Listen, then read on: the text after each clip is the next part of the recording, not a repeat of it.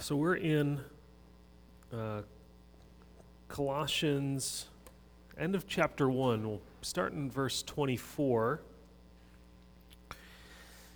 And so we're moving out of sort of the opening of the letter, which was this kind of long, drawn out, as Paul has greeted the Colossians, and he's given thanks for them, and he's offered prayers for them, and then that kind of moved into, as he mentioned, praying and giving thanks for the work of God the Father, who qualified, rescued, transferred the Colossians into the kingdom of the Son. And then he talks about the Son for a while and the supremacy of Christ as the Lord of creation and the new creation, and how the Colossians themselves are a part of that as God has reconciled them. And then he, at the very end, in verse 23, he says, now the gospel that came to you, this gospel that saved you, the gospel of the Son, is the gospel that I was made a minister of.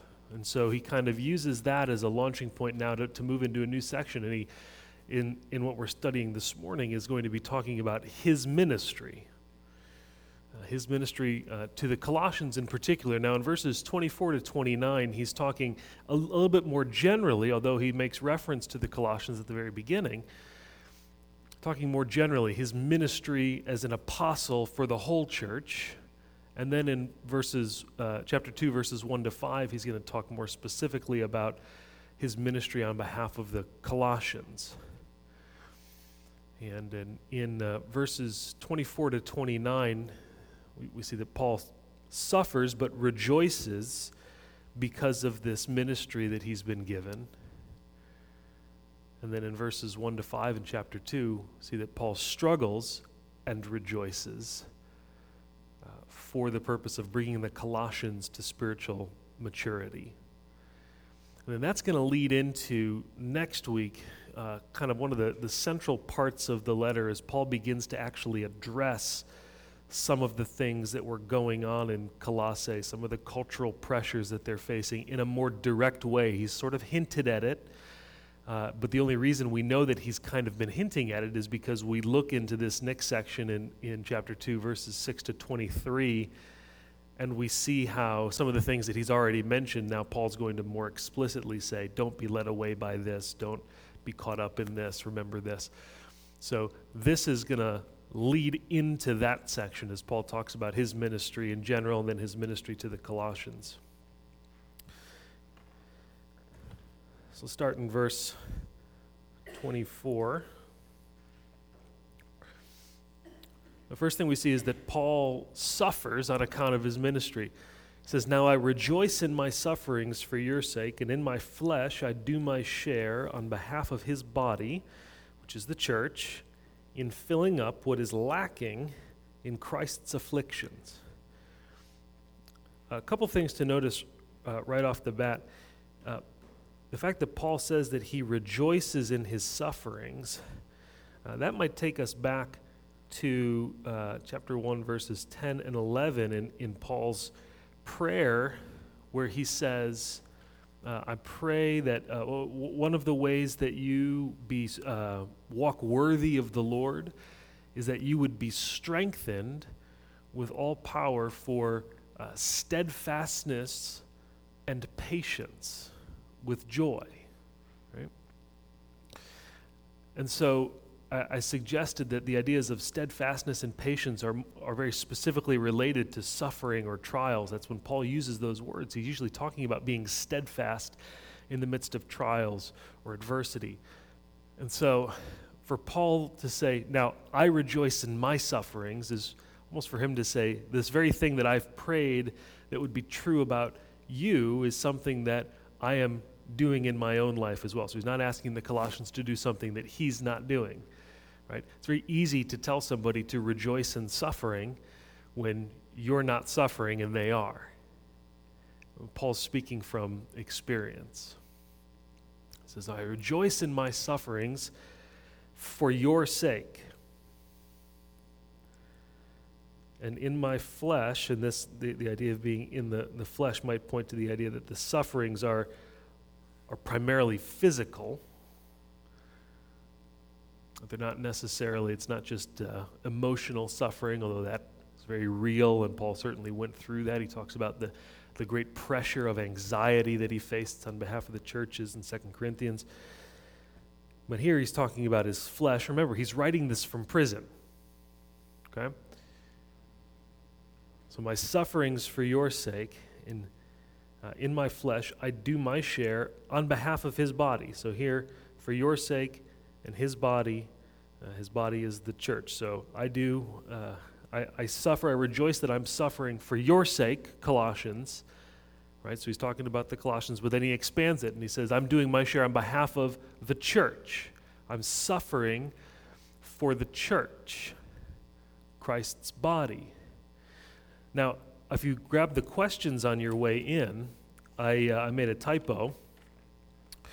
In question 1, the very first line says, Paul says that he rejoices in his suffering for the sake of the gospel. And while that certainly is true, that's not actually what Paul says in the text, right? He says that he's rejoicing in his sufferings on behalf of the Colossians and on behalf of the church. And so it's not just that Paul is rejoicing that he gets to suffer because he serves Christ, although that certainly is true. He's rejoicing not just because of his ministry, but because of the fact that he gets to do it on behalf of God's people. Not just for God, but for God's people too. And this is challenging, to me at least, because the idea of suffering for God is, well, something I probably wouldn't look forward to necessarily, is something I would maybe do a bit more willingly than I would for some of God's people.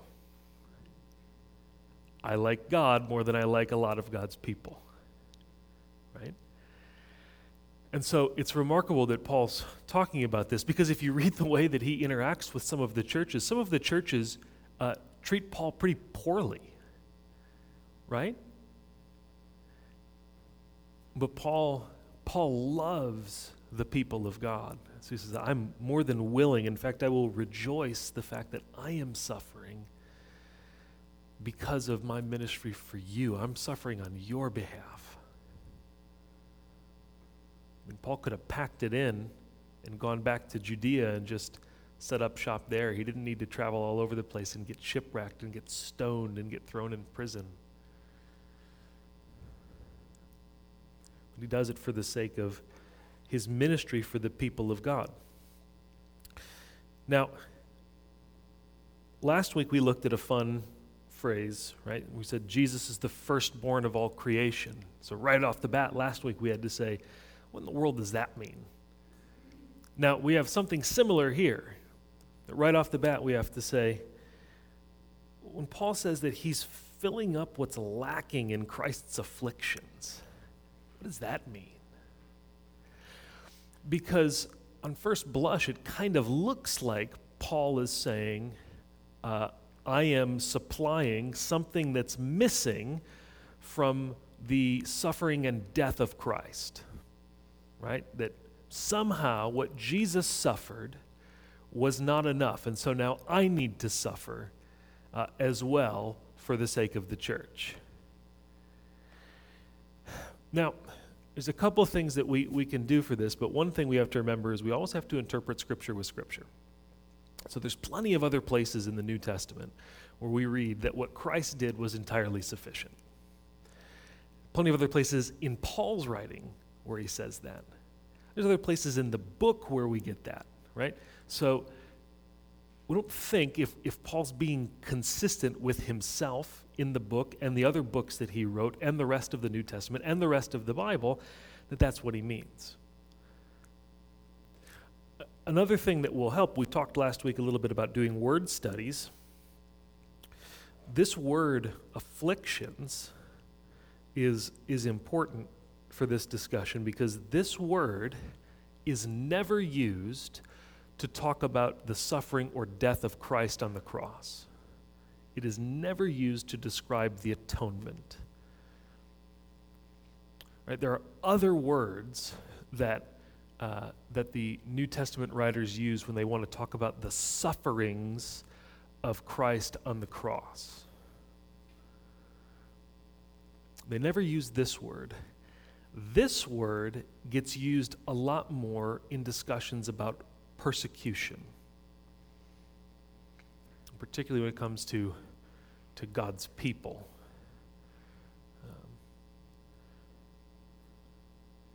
I think it's in 2 Thessalonians, Paul uses this word when he's encouraging the Thessalonians who are being persecuted, that there's going to be justice for them one day when Jesus returns. It says that he will bring vengeance upon those who have afflicted you.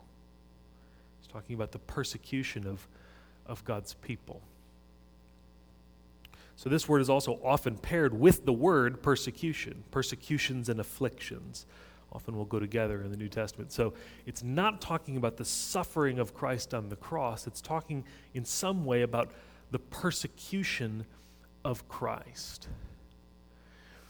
Now, the idea here, there's lots of different proposals about what this could be. One of them that I touched on last night was that there's this idea in kind of early Judaism that we looked at this chart last week. There's this idea that towards the end of the present age, before the Messiah comes, that there's going to be this increase of affliction or tribulation or trials for God's people. And so some people say that Paul is drawing on that idea, and that he's saying that there is this kind of set quota of suffering, of persecution for God's people that will be completed before the Messiah comes, or at least for the way that Paul would understand it, for when he comes again. And that was kind of a popular way for the Jews to understand this, that the righteous are going to suffer before the Messiah comes. And there may be a hint of that in a place like Revelation 6:11, where the martyrs are crying out from heaven, saying, "God, when will you avenge our blood on the earth?" And he says, "Wait a little while until the number of the martyrs is complete." And so there may be a hint of that here. It's possible. It's a pretty popular interpretation among commentators. I don't know if I totally buy it. I was thinking, I didn't change it. Cheryl asked me this morning if I changed anything from last night, because I normally do.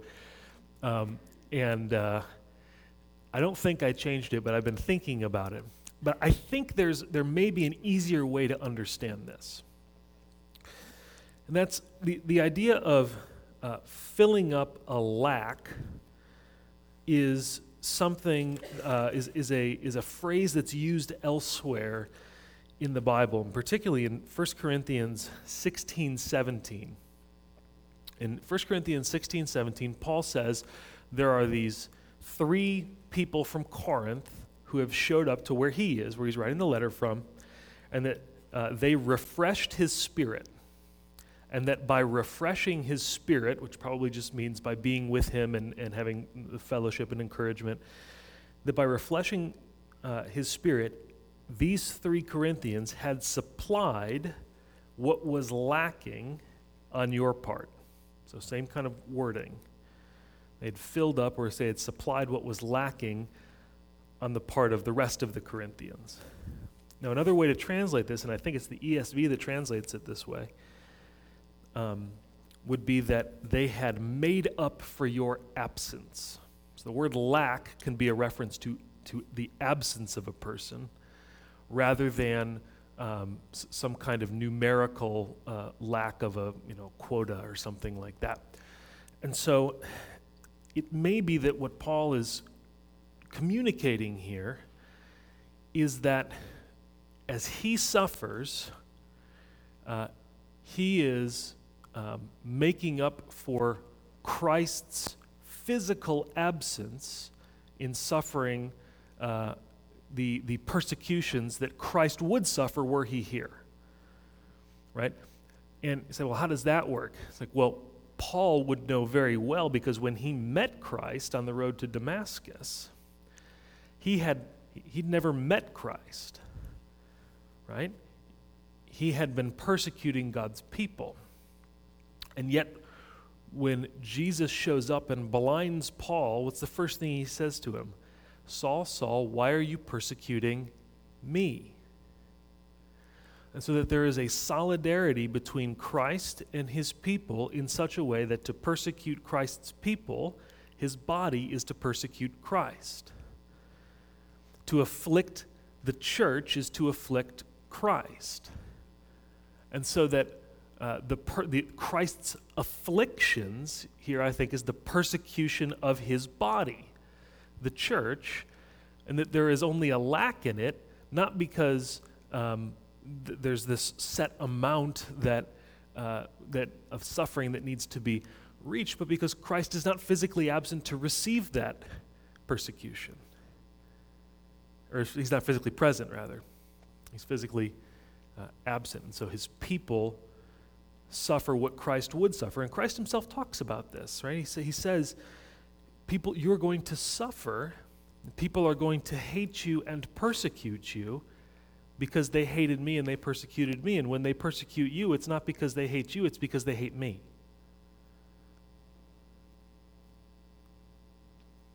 So I think that's the best way to understand it. This Paul is suffering on behalf of the gospel, on behalf of Christ's body, and he's doing so because he's bearing, as he suffers, he's bearing the persecution that Christ would face, and that is really intended ultimately for Christ, but they can't get to him, so they're going to persecute his people instead.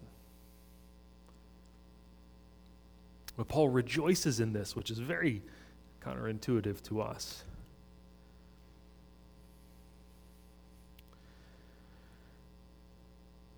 Now, as he suffers for this ministry that he's been given, as we move on to verse 25, Paul says, "Of this church I was made a minister according to the stewardship from God that was bestowed on me for your benefit."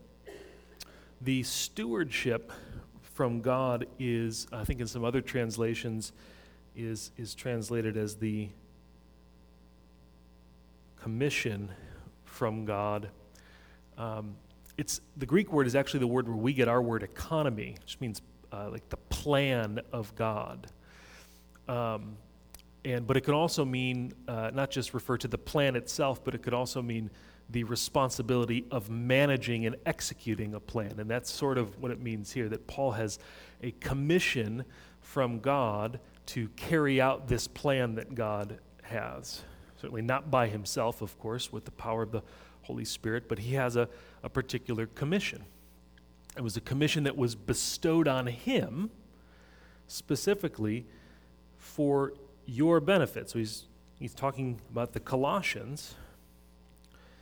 We say, well, what exactly is that commission? What exactly is that stewardship?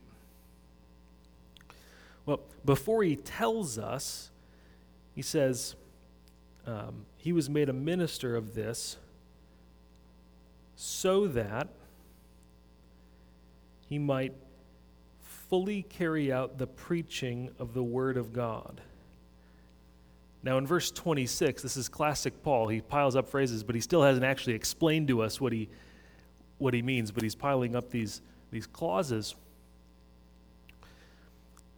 To fully carry out the preaching of the Word of God. It's the result. This is the reason that he's been entrusted with this ministry.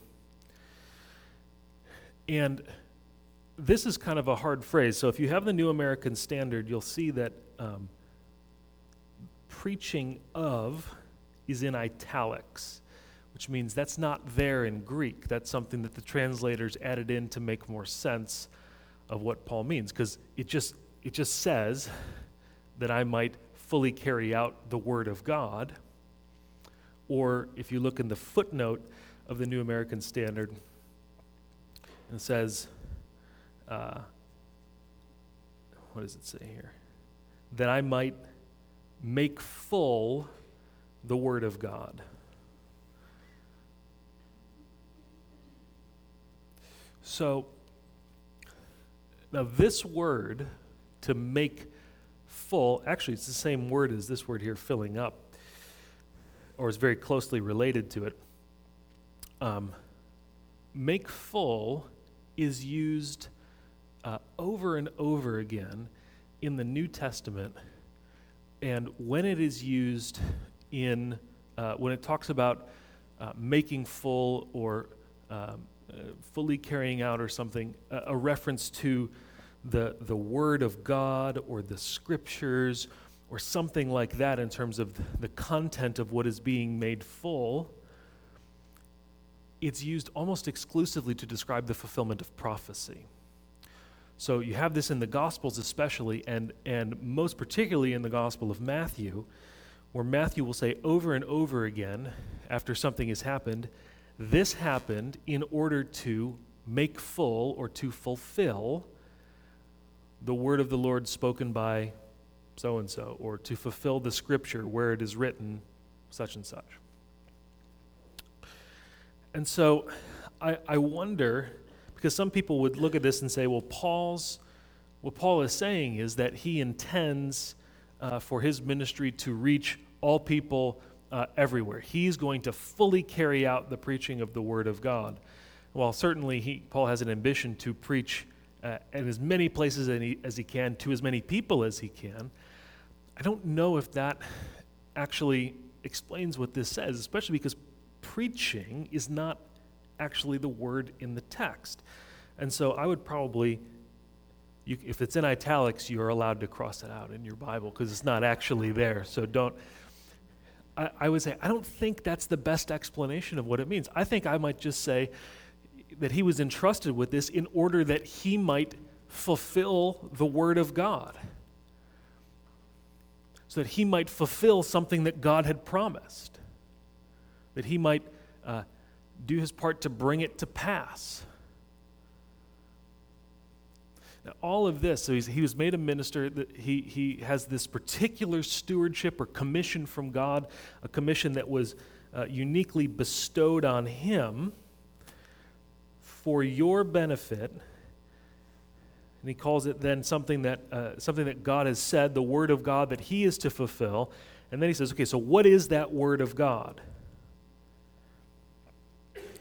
That is the mystery which has been hidden from the past ages and generations, but has now been manifested to his saints. So the message that Paul has been entrusted with, the commission that he is to carry out, the word of God that he is to make full or fulfill, is the mystery. You say, well, Paul, that's not super helpful. Mystery, now the way that we think about mystery is often, it's something mysterious, it's something that can't be known. We're just never going to know it, right? So we call the doctrine of the Trinity a mystery. We say these things are true, we confess these things to be true. Well, how does it all work together? It's a mystery. We don't know, and the more we try to explain it, the more in danger we are of getting it wrong, right? So we say it's a mystery, we don't try to explain it, we worship him for it. That's not the same kind of mystery that Paul's talking about. For Paul, the idea of a mystery is exactly what he says afterwards. The mystery is this thing which was hidden from past ages and generations, but now is manifested or revealed to his saints.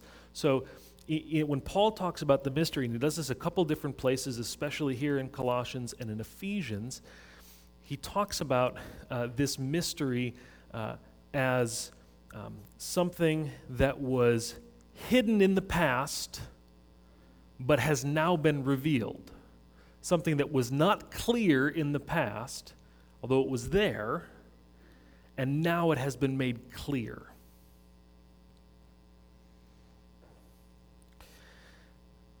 And so, say, okay, so the mystery is something that was veiled, now it's been unveiled, and now we can see it, but we still don't know what the mystery actually is. What is this commission? What is this stewardship that he has? What is the word of God that he has been appointed to be a part of fulfilling?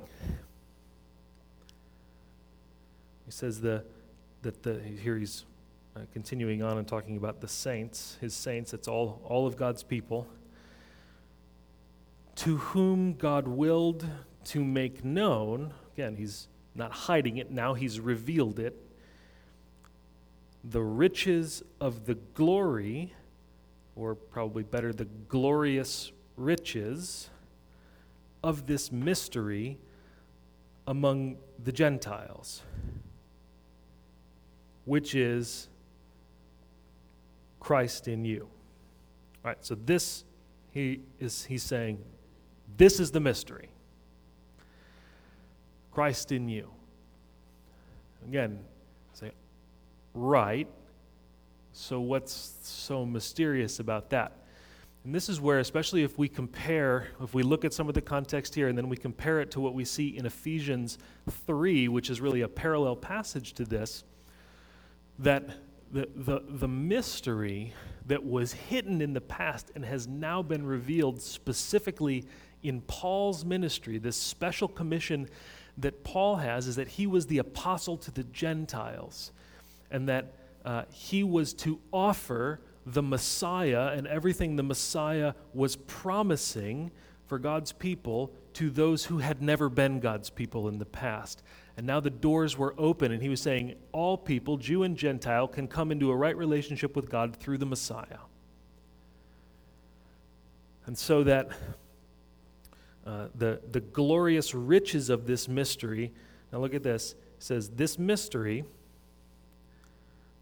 among the Gentiles, and then he says kind of the same thing. I think this helps us to interpret it, which is Christ. We're going to see in 2, is it 2:3 or 2:4? He says Christ, it's 2:2. Christ himself is the mystery. Right?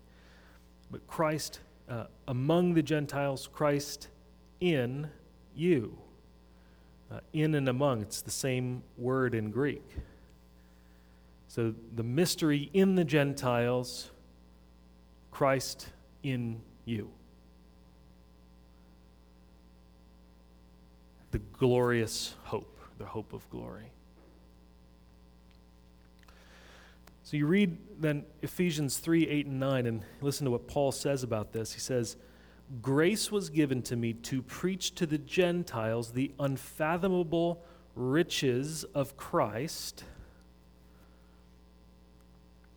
and to bring to light what is the stewardship or plan, same word as Paul used earlier, of the mystery which for ages has been hidden in God who created all things, so that the manifold wisdom of God might now be made known through the church.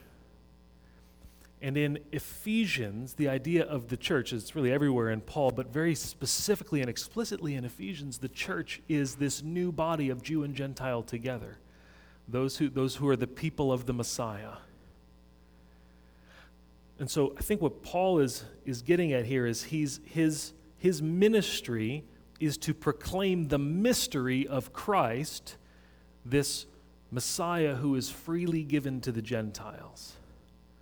And that was hidden in the Old Testament.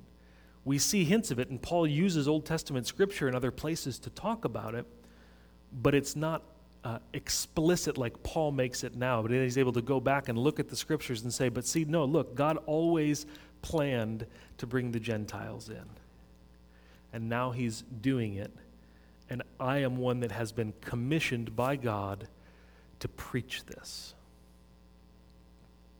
And so if that's the mystery, and I would argue based on some of these things that it seems like the Colossian church is probably primarily Gentile, certainly from the area that they're in.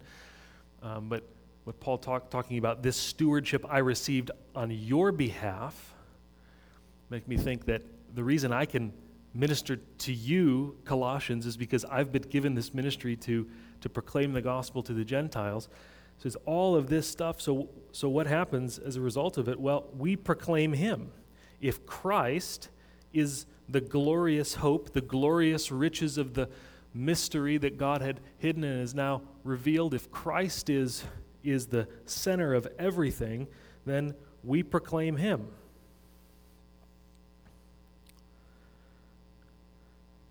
We warn or admonish every man. It's more of a negative term, correcting, warning. We teach every man. It's more positive, instructing, with all wisdom, so that, here's the purpose, we do this so that we may present every man complete in Christ.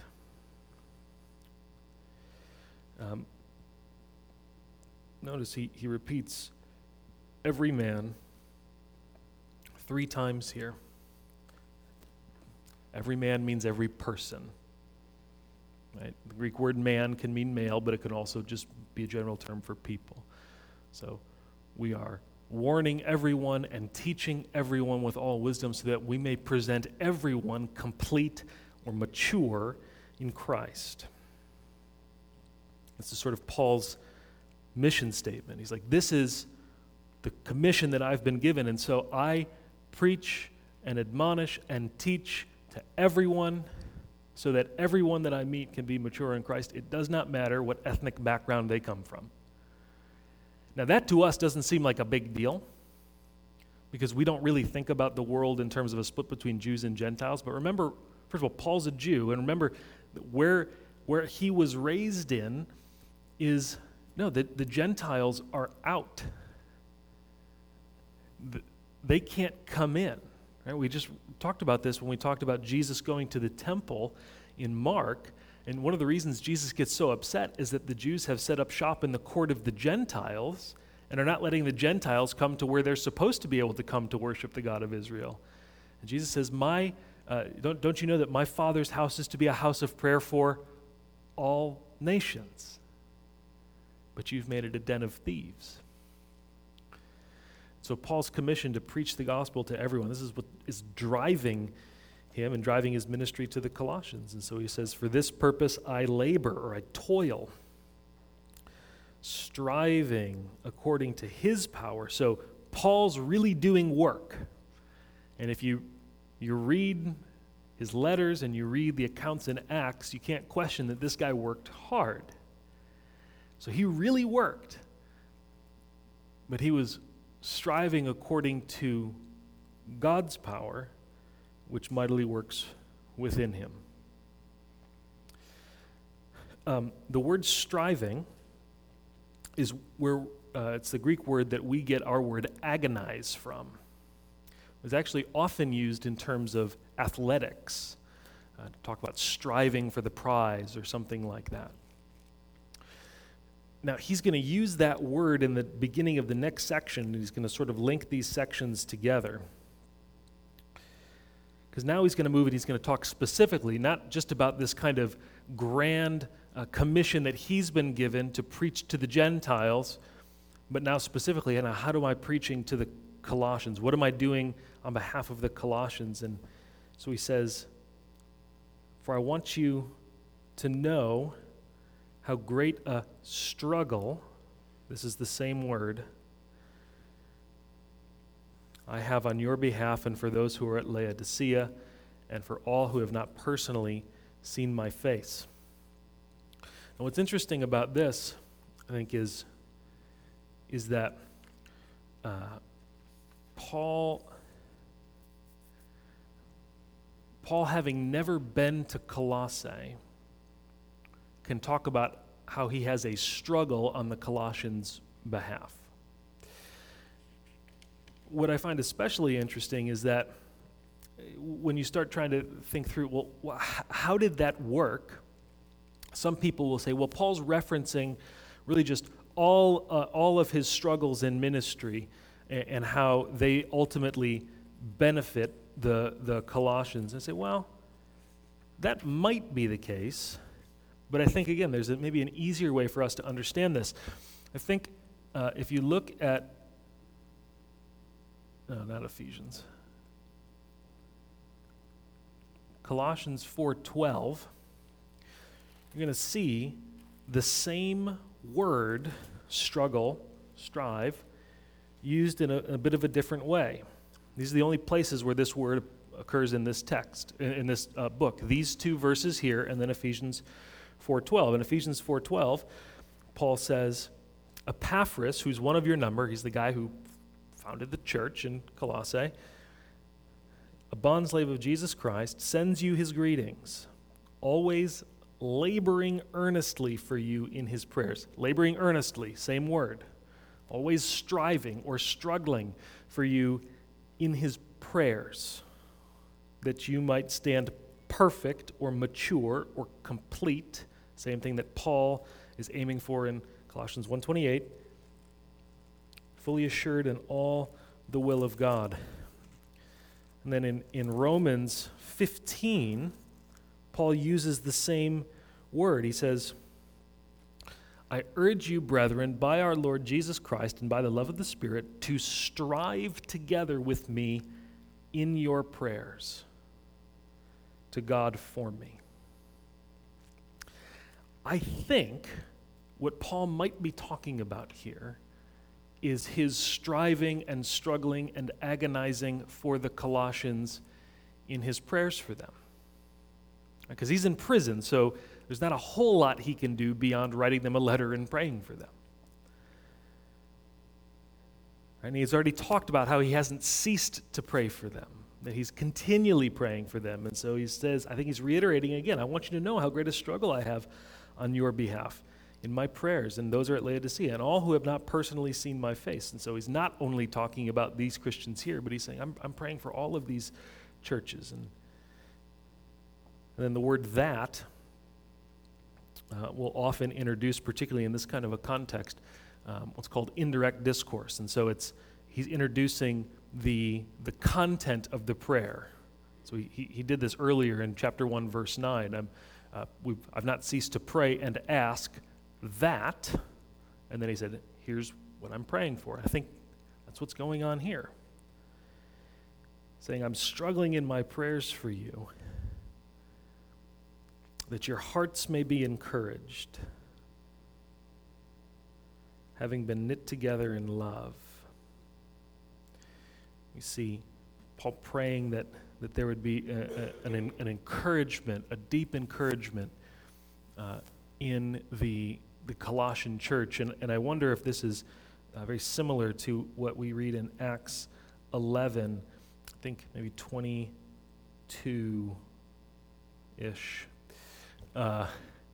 where Barnabas shows up in Antioch, and when he shows up, he witnesses the grace of God, and then he encourages, same word, he encourages the Christians there to remain true to the Lord with a resolute heart.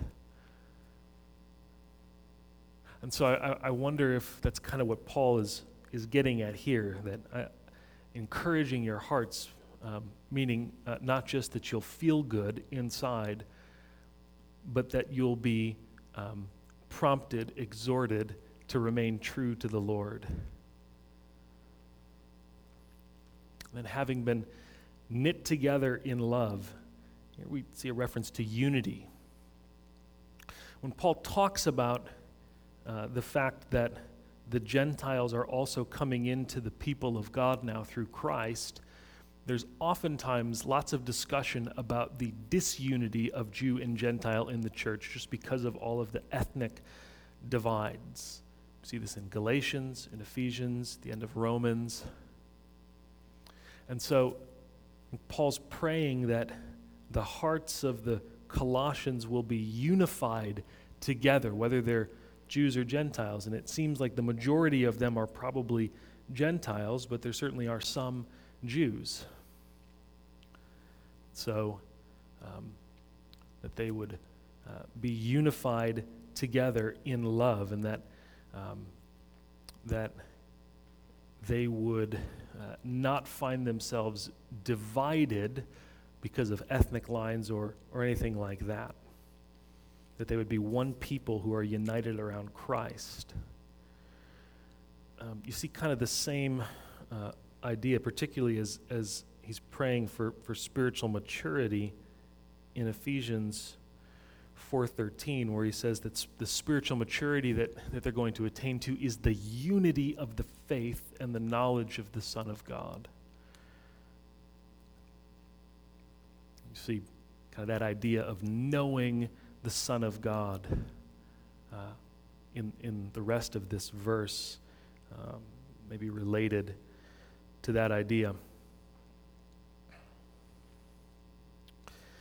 So he's like, I want your hearts to be encouraged. I want you to be knit together in love so that, and this is, both of these phrases here just begin with to,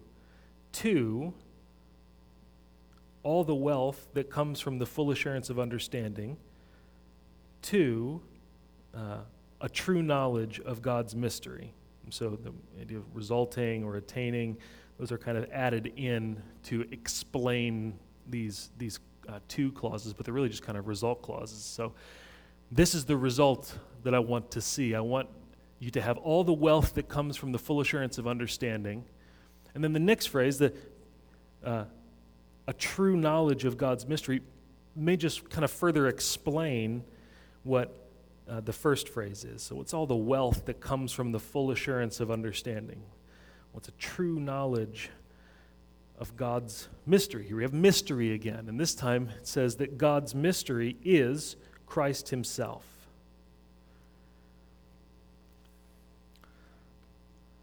Christ and the way that he would be the Messiah, hidden in past generations and now revealed. Then he says, in Christ are hidden all the treasures of wisdom and knowledge. He's already affirmed several times in this letter that Christ is absolutely supreme. Right? We looked at that last week. There's no deeper spirituality. There's no greater knowledge beyond him. Everything that the Colossians need and everything that we need is found in Christ. And again, this is going to be especially relevant, we'll see, in the coming weeks as we look at some of the things that the Colossians were being challenged with. And so right up front, Paul is establishing in Christ, you have everything. And I loved, just as a sort of explanation of this, because this, of all of these phrases, the wealth that comes from the full assurance of understanding, the true knowledge of God's mystery.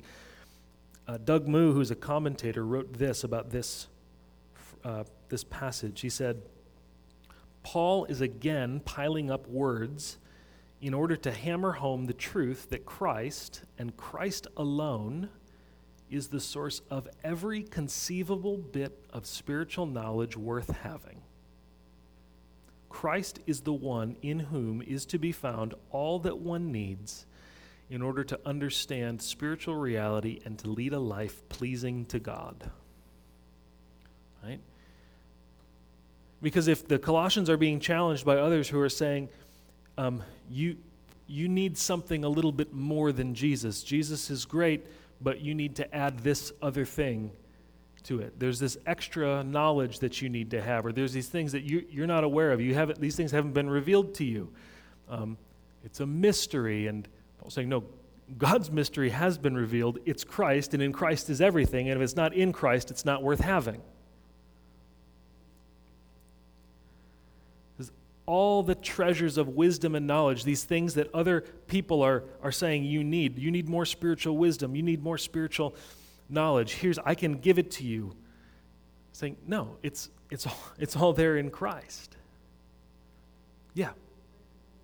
No. Yes.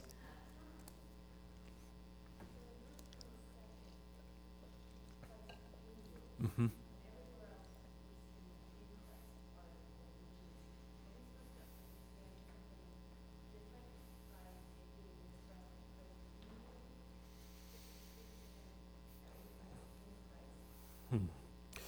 So the question, I'll repeat it for the recording. The question is, in verse 27, in chapter 1, it says that the mystery is Christ in you, and just about everywhere else it's either Christ or the idea of being in Christ. So what's how do we understand it? Is Christ in us, or are we in Christ? I don't know that there's a significant difference. There's a sort of mutuality to this union with Christ, where we are in Him, but that certainly He also, by His Spirit, is in us. I think in verse 27, the fact that it's preceded by this phrase, the mystery among the Gentiles, might explain a little bit more kind of what he means by that. And so that Christ in you, I think you could add Christ in you Gentiles. So I think that might be more of a reference specifically to Christ as being this Savior and Lord now for the Gentiles as well. Though I think theologically talking about Christ being in us, I think is absolutely true, of course. So I don't know if he's intending us to draw anything especially more from that particular phrase there. But it's something to consider. So the next time I teach this, I might change my mind. I might change my mind about it this afternoon. So as we draw to a close now, in verse 4, see, I love this because sometimes we look at this and say, Paul, this is all really wonderful. Why are you writing it? Like, how does this fit with what you're saying? And it's really great when he tells us why, and we don't have to guess. So I love at the end of the Gospel of John, when John tells us exactly why he wrote. It's like, why did John write this gospel? Well, I wrote it so that you may believe that Jesus is the Christ, the Son of God, and that by believing you may have life in his name. Oh. Well, that makes the way I read the gospel a little bit different. I don't have to guess why he wrote it. He told me. Same with 1 John. I write these things to you who believe in the name of the Son of God, that you may know that you have eternal life. Oh, that's what the book's about. Okay. So Paul tells us. He doesn't tell us everywhere, but here he does.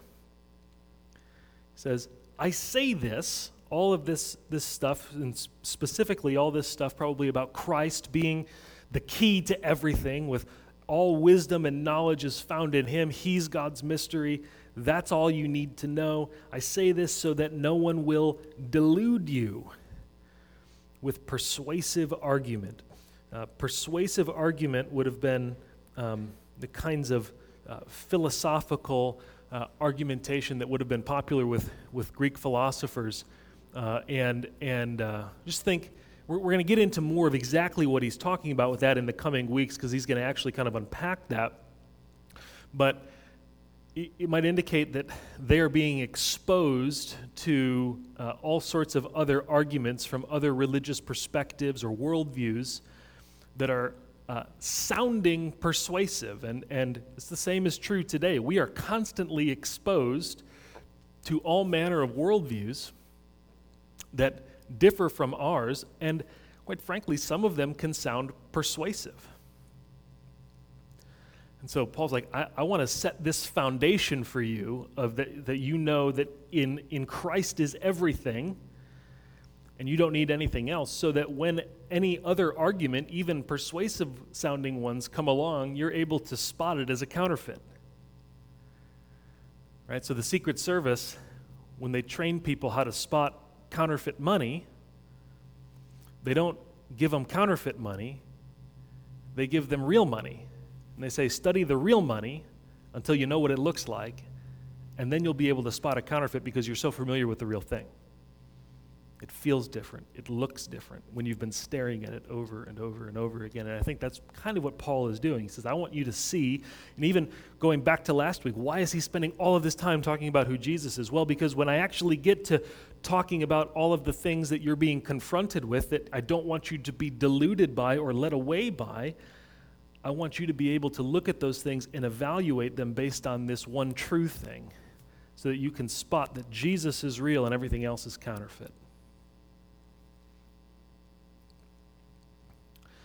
For even though I'm absent in body, nevertheless I'm with you in spirit, rejoicing to see your good discipline and the stability of your faith in Christ.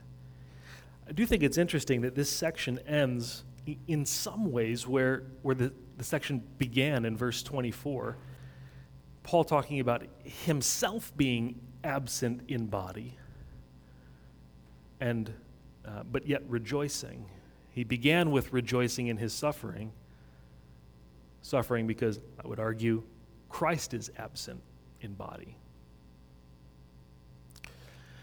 Now, he ends by saying something. So in verse 4, he's saying, I want to make sure that no one deludes you, deceives you, leads you away.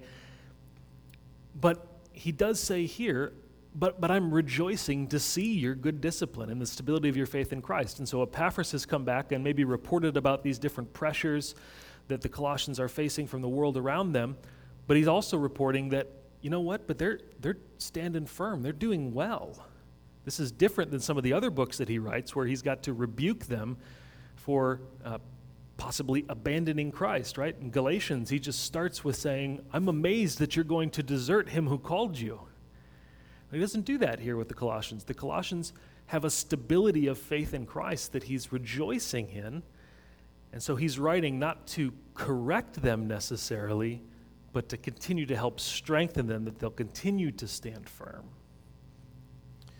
And so as we get into kind of the main part of this argument next week, and we start seeing what he's telling the Colossians to do and what he's telling them to avoid and some of the pressures that they're facing, we're going to see how some of the things that we've learned already about Christ and about his supremacy and sufficiency in light of all the other kind of worldly arguments, we can continue to see how those things get drawn in to what Paul's talking about and start to see some more connections with that.